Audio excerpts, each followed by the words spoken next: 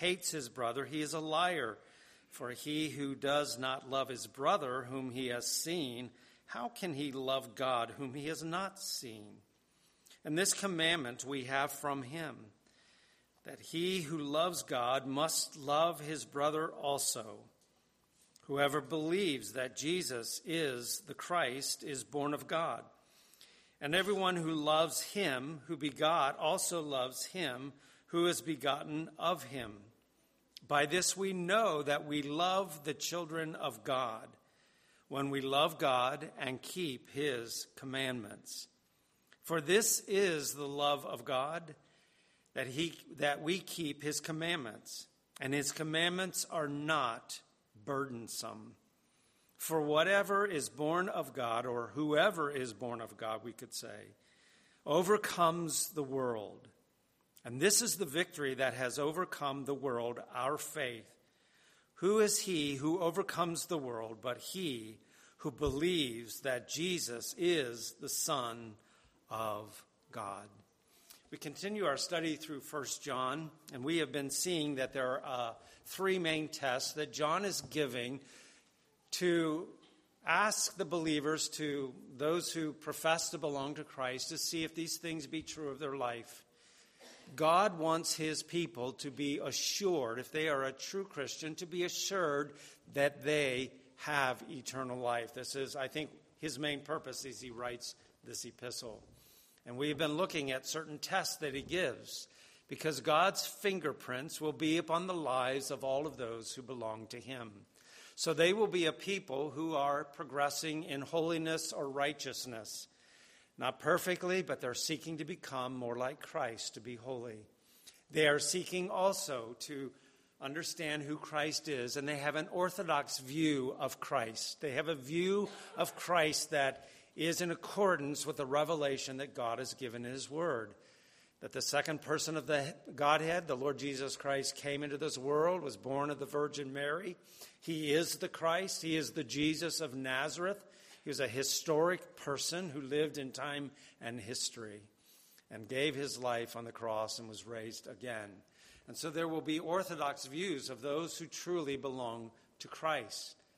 And then the one that we again are looking at today is that the mark of a child of God is that he loves those who are born of God. He loves the people of God.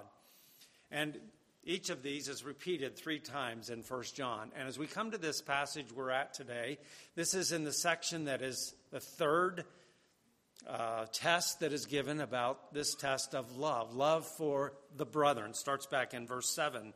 Beloved, let us love one another, for love is of God, and everyone who loves is born of God and knows God. So this will be true of those who belong to God and have been redeemed by Christ. A genuine faith will manifest itself in love for the brethren. So we find here a couple more tests that we're going to look at today that show this genuine faith. The first is the profession test for loving God.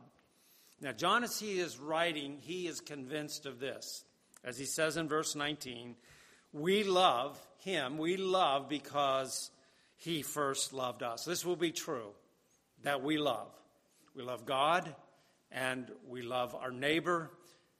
We even love our enemies, as we are called to do that. But especially in the book of 1 John, we love those who have been born of God. We love the brethren. And so he gives this another kind of a twist to this test, and I've called it the profession test for loving God. And it's in verse 20. If someone says that I love God and he hates his brother, he is a liar. For he who does not love his brother, whom he has seen, how can he love God whom he has not seen? We all know people like this, don't we? We know many people who will make a profession that they know God, or a profession that they know Jesus Christ. Well, of course, yeah, I believe in Jesus. And there is a profession that comes from their lips.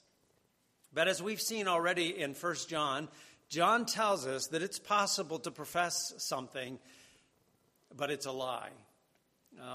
One commentator said, we find in 1 John 3 black lies. And we've already seen some of this in 1 John 1 and verse 6. If we say that we have fellowship with him, with God, and we walk in the darkness, we lie. We lie, and we do not practice the truth.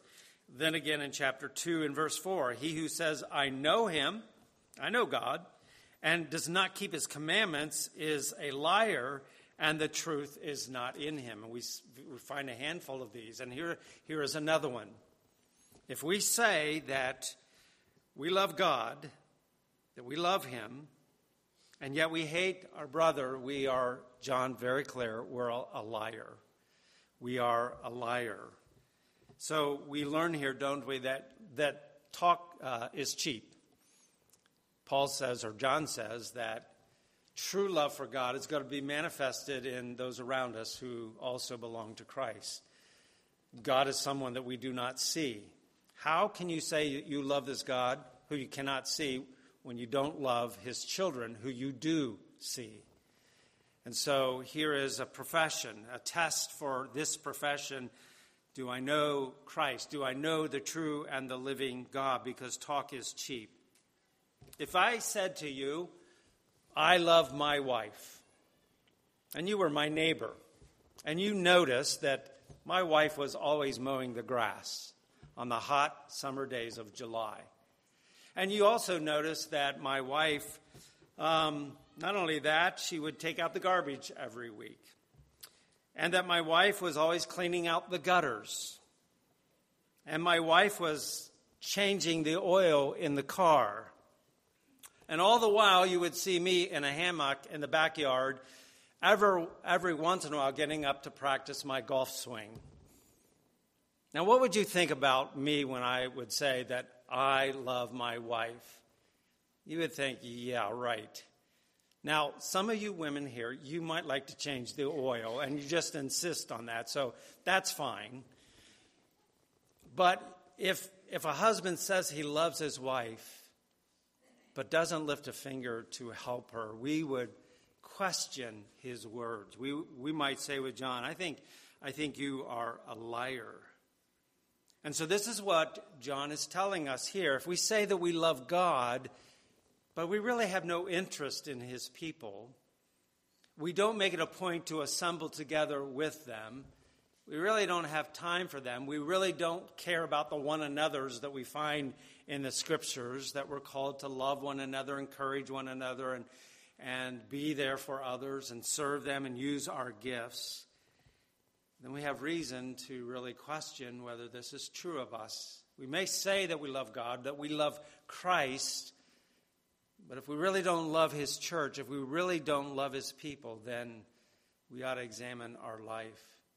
I've said often that if we love Christ, if we truly love Christ, we will love his people, those that he gave his life for.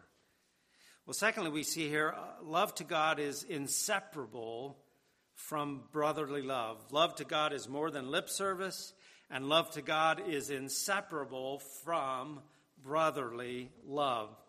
So he says in verse 21, and this commandment we have from him, that he who loves God must love his brother also.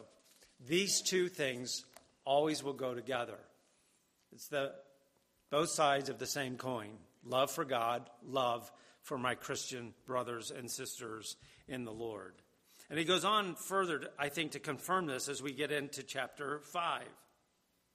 And he says there in verse 1, whoever believes that Jesus is the Christ is born of God, and everyone who loves him who begot also loves him who is begotten. So here are two things that are a result of what John says is the new birth. John speaks a lot about new birth, being begotten, being born again, being born from above, both in his gospel and in 1 John. And here he says that a genuine faith has come as evidenced by a faith and a trust in Jesus Christ. Someone who's born of God believes that Jesus, this Jesus of Nazareth, is the Christ, that he is the Messiah. That's what the word Christ means, that he is the anointed one. He's the promised Messiah of the centuries of the prophets who spoke and foretold of the coming of the Messiah.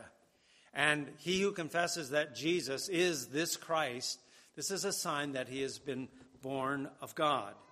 And so there is this personal faith in this Christ, and there is this personal union that one has with Christ, this Jesus of Nazareth, the promised Messiah.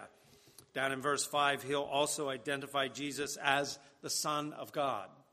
He's not a mere man. He's not just somebody that was born there in Bethlehem, but he was the pre-incarnate, pre-existent Christ, the Son of God. And so John says, those who are born of God are those who have faith in Christ.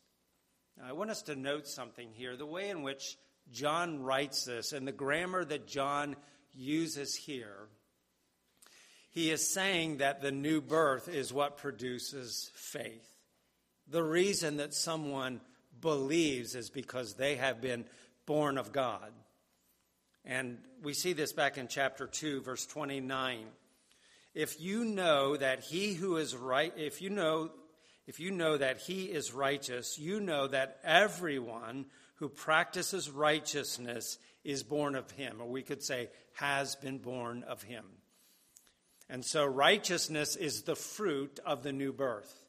Here, faith is the fruit of the new birth. It is a result of the regenerating work of the Spirit of God in a person's life. If you are a believer today, you have come to faith in Christ.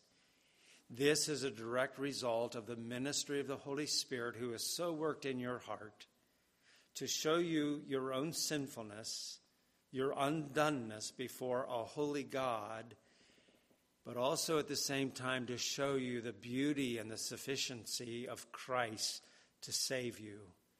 And you have called upon the name of the Lord Jesus Christ. All of that has been worked out and accomplished by the work of the Spirit in your life. We believe because God, by his grace, has caused us to be born again. So even our faith, the New Testament tells us, is a gift from God. It's not something you can boast in. It is a gift that God has graciously granted to you, and praise be to God that he has been pleased to do this. But the second thing that he says, another fruit of the new birth, is that not only do we believe in Jesus, the Christ, that we have been born of God, but he goes on and says, and everyone who loves him, who begot, also loves him who is begotten of him. Or we could put it this way, the ESV translates this, that everyone who believes that Jesus is the Christ has been born of God, and everyone who loves the Father, or loves him, loves the Father, loves whoever has been born of him. Doesn't that just make sense? That if we have been born of God, born again by the Spirit of God, that we will love others that have been born again by the Spirit of God. They too are a part of the family of God. We are children of God, and therefore John argues that this is just the outworking of the Spirit of God in the new birth, that we will love those who have been birthed by God. So John is convinced that this new birth produces something in the hearts of the sinner and brings about a new creation, takes out a stony heart, gives a heart of flesh, and a part of that new heart is that they will love the people of God. And this will be the work, again, of the Spirit of God in our lives. So we need to be very careful as believers that we do not separate what John, by the Spirit, has joined together. Love for God, love for his people. These will go together. And we know that there are many people who will say things like, well, I believe in Jesus. Well, I believe he's the Son of God. I believe that he died for sinners, and I love him. But in reality, they have no love for the people of God. No interest in really being a part of the body of Christ and serving and ministering to the needs of others. Really no heart to worship with the people of God. John is, again, very clear. If it's lip service, then we're deceiving ourselves, because everyone who is born of God will love those who have been born of God. Now we notice as we go through 1 John that John puts a lot of stress on this. In John's mind, this is something that is vitally important, and we need to see that. It's emphasized over and over again. We are called to love one another. Why do we need these reminders? Because even though we are saints, we are still sinners, aren't we? We still have remaining corruption that is in us, and we need to be reminded of this again and again. God has been gracious and merciful to me. He has separated my sins from me as far as the east is from the west. I have been forgiven. He has extended grace to me, and I'm called to do the same. I am called to do the same to my brothers and sisters who sometimes are hard to love, and we are sometimes, aren't we? And we're called to love one another. So what we find in the New Testament are words like these. This emphasis on being forbearing with one another. And a very important one, forgiving one another. Being long-suffering with one another. If he has so loved us, John says we ought to love one another as well. Secondly, there's a second test, and this is the assurance test for loving the children of God. We see this in verses 2 through 5. John says in verse 2, by this we know. This is a word that's used again and again in 1 John. By this we know. For a Christian, we know that we love the children of God when we love God and keep his commandments. All right, so if a sign of grace is that we love the brethren, and this is a sign of the new birth, how do I know whether or not I love the brethren? It's a little bit of a twist from previous statements where John says if we love the brethren, then we have assurance that we know God. We belong to him. But here we might ask the question, how do I know whether or not I love the brethren? Well, John, first of all, says that loving God and keeping his commandments. By this we know that we love the children of God when, here it is, when we love God and we keep his commandments. So first and primary is love to God. This really is the motive behind loving one another. We love God. He first loved us. And if he's loved me, then I can love my brothers and sisters in the Lord. So we love God. This is how we know that we love our brethren. We love God, but also we keep his commandments. This is the directive for love. The motive of love is love to God. The directive of love is by keeping his commandments. Notice it's plural. He doesn't say just this command to love your brother, but to love and to keep the commandments that God has given to us. And in the context here, whatever God's word says about loving one another, this is what we seek to obey in terms of loving our brethren. So loving our brothers and sisters will be doing what the Father commands us to do in terms of the body of Christ. Loving the children of God will be governed by the word, by the commandments that God has given to us. Love is a word that is often misconstrued, in the culture, and even many so-called professing churches. Love is love, and you can love whoever you want. And we have to accept people just as they are. But here, loving others is going to be dictated by the Word of God. That will be what helps us to love our brothers and sisters and to direct them according to God's Word that he has given to us. So no true love is demonstrated in keeping God's commandments that does not heed to the Word of God. Jesus said that if anyone loves me, he will keep my commandments. And he who does not love me does not keep my words. And the word which you hear is not mine, but the Father who sent me. So verse 3, he says, "For this is the love of God, that we keep his commandments." If we've come to know the love of God in our life, in our hearts, then we will keep his commandments. And John wants to give us a clarification about God's commandments. Notice what he says here in verse 3. And his commandments are not what? They're not burdensome. Do you ever think of the commandments of God sometimes in that way? That his commands are burdensome? Sometimes we might think that they are hard and that they are difficult. But John wants us to know, he gives us a clarification, that the commands that God gives to his people, they're not burdensome. They are not heavy. They are not unreasonable. They're not grievous. They're not severe. Even though this is sometimes the way that we think. We sometimes say to ourselves, I could never do that.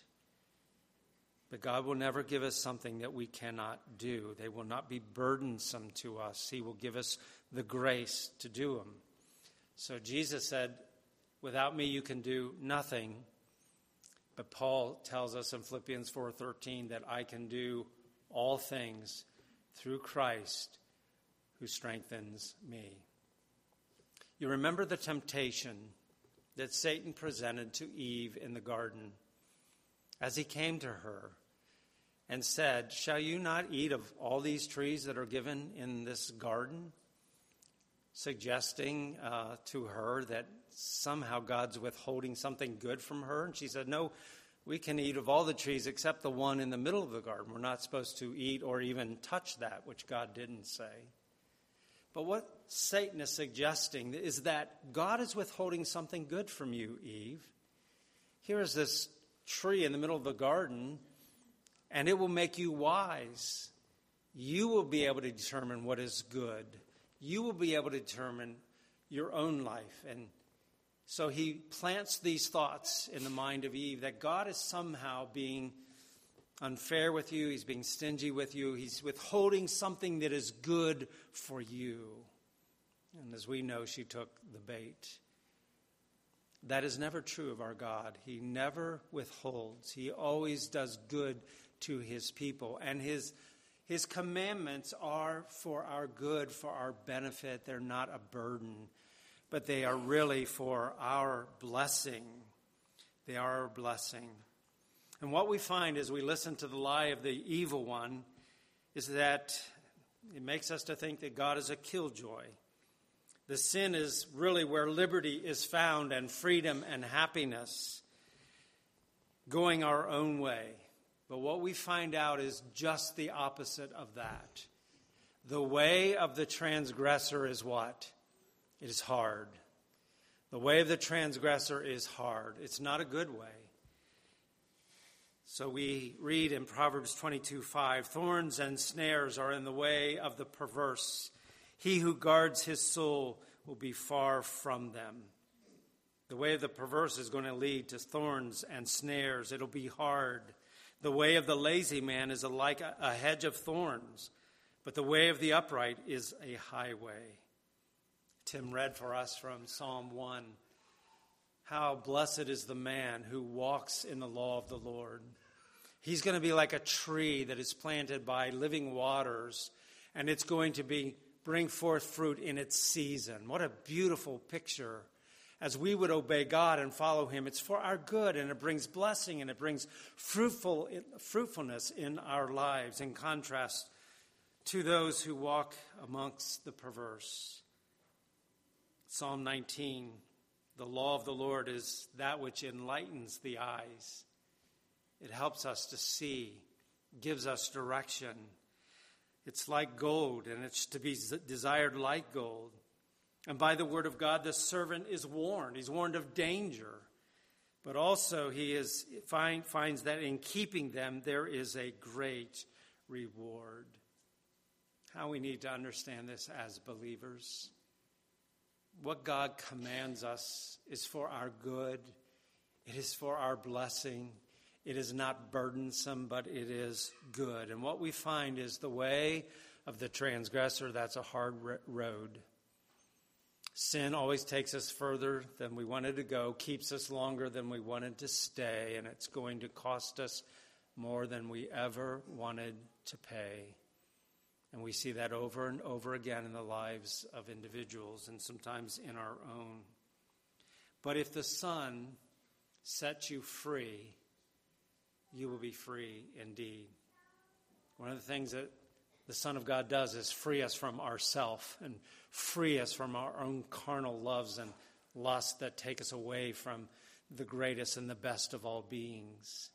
And so here is this wonderful, liberating truth that God's word, God's commandments are not burdensome, they are for our good. So Jesus says, "Come unto me, all who are weary and heavy laden, and I will give you rest. Take my yoke upon you and learn of me. My yoke is easy and my burden is light." Now, sometimes you say, well, that yoke feels pretty heavy. Think about the yoke of sin, and you look at the yoke of Christ. It is easy, and it is light, and it is good. For our Savior will lead us in the path of righteousness for his own name's sake. And then we see another encouragement for keeping God's word here in verses 4 and 5. For whatever is born of God, or whoever is born of God, overcomes the world. Here's encouragement again for keeping God's word. Mature love for God and for his people, seeking to love and obey and do what God has commanded us to do, learning that it's not burdensome. Here is this promise that those who are born of God, they overcome the world. The world in view here is, I think, the world that he talks about in chapter 2, verses 15 through 17. A world that has enmity toward God, a world that is opposed to God, the ungodly of this world who seem to rule the day. This world is passing away, John tells us. And if we be in Christ and we have been born of him, we overcome the world. We overcome this world. And we know as believers that, as Romans 12, 1 and 2 tells us, that the world seeks to conform us to its way of thinking, to its way of living. And we listen to that and we are sucked into that. But here's the promise that we have overcome the world, that it will not succeed, that we will overcome this fallen world. Though it sometimes seems attractive, that there is this promise that God is at work in us so that we will overcome. Galatians 1:4 says that Christ gave himself for our sins, for this one of the purposes is here given, that he might deliver us from this present evil world, or this present evil age, according to the will of our God and Father. As we think of this salvation that we know in Christ, there are three ways in which God is saving us. He's saving us. He saved us in the past. He justified us. And we've been reconciled and made right with God. But presently, he's also now saving us. He's sanctifying us, saving us from ourselves, saving us from this world in which we live. And there's a future day when he will save us and consummate this salvation that we have in his presence. So how does he do this effectively? Well, notice we have overcome the world, and this is the victory that has overcome the world, our faith. And what is our faith in? Verse 5, who is he who overcomes the world, but he who believes that Jesus is the Son of God. So the people of God are those who are not trusting in themselves to overcome this world. They are looking to the one who has already overcome the world. He has triumphed over Satan. He has crushed the head of the serpent. And Jesus says in John 16:33, these things I have spoken to you, that in me you may have peace. In the world you will have tribulation, but be of good cheer. I have overcome the world. This is a once-for-all victory that Christ has won on the cross. So F.F. Bruce says, by their faith in Jesus as the Son of God, they are so united with him that his victory has become theirs. They conquer by his power. John says, this world, it is passing away. And we have overcome the world. We belong to Christ. We belong to a world that is yet to come. And it has been won for us by Jesus Christ. These words by Paul in 1 Corinthians 15. Words appropriate for us today in light of this week. O death, where is your sting? O Hades, where is your victory? The sting of death is sin, and the strength of sin is the law. But thanks be to God who gives us the victory through our Lord Jesus Christ. Therefore, my beloved brothers, be steadfast, immovable, always abounding in the work of the Lord, knowing your toil is not in vain. God gives us the victory through our Lord Jesus Christ. So as we come to an end of this text here today, we take great encouragement to know that God's grace is at work in us to help us to love God, to love our brothers and sisters in Christ, to know that by his grace we are overcomers, to know that whatever he has commanded us to do is for our good, for our benefit, and it's not burdensome. He will enable us to do what he's commanded us to do. Shall we pray?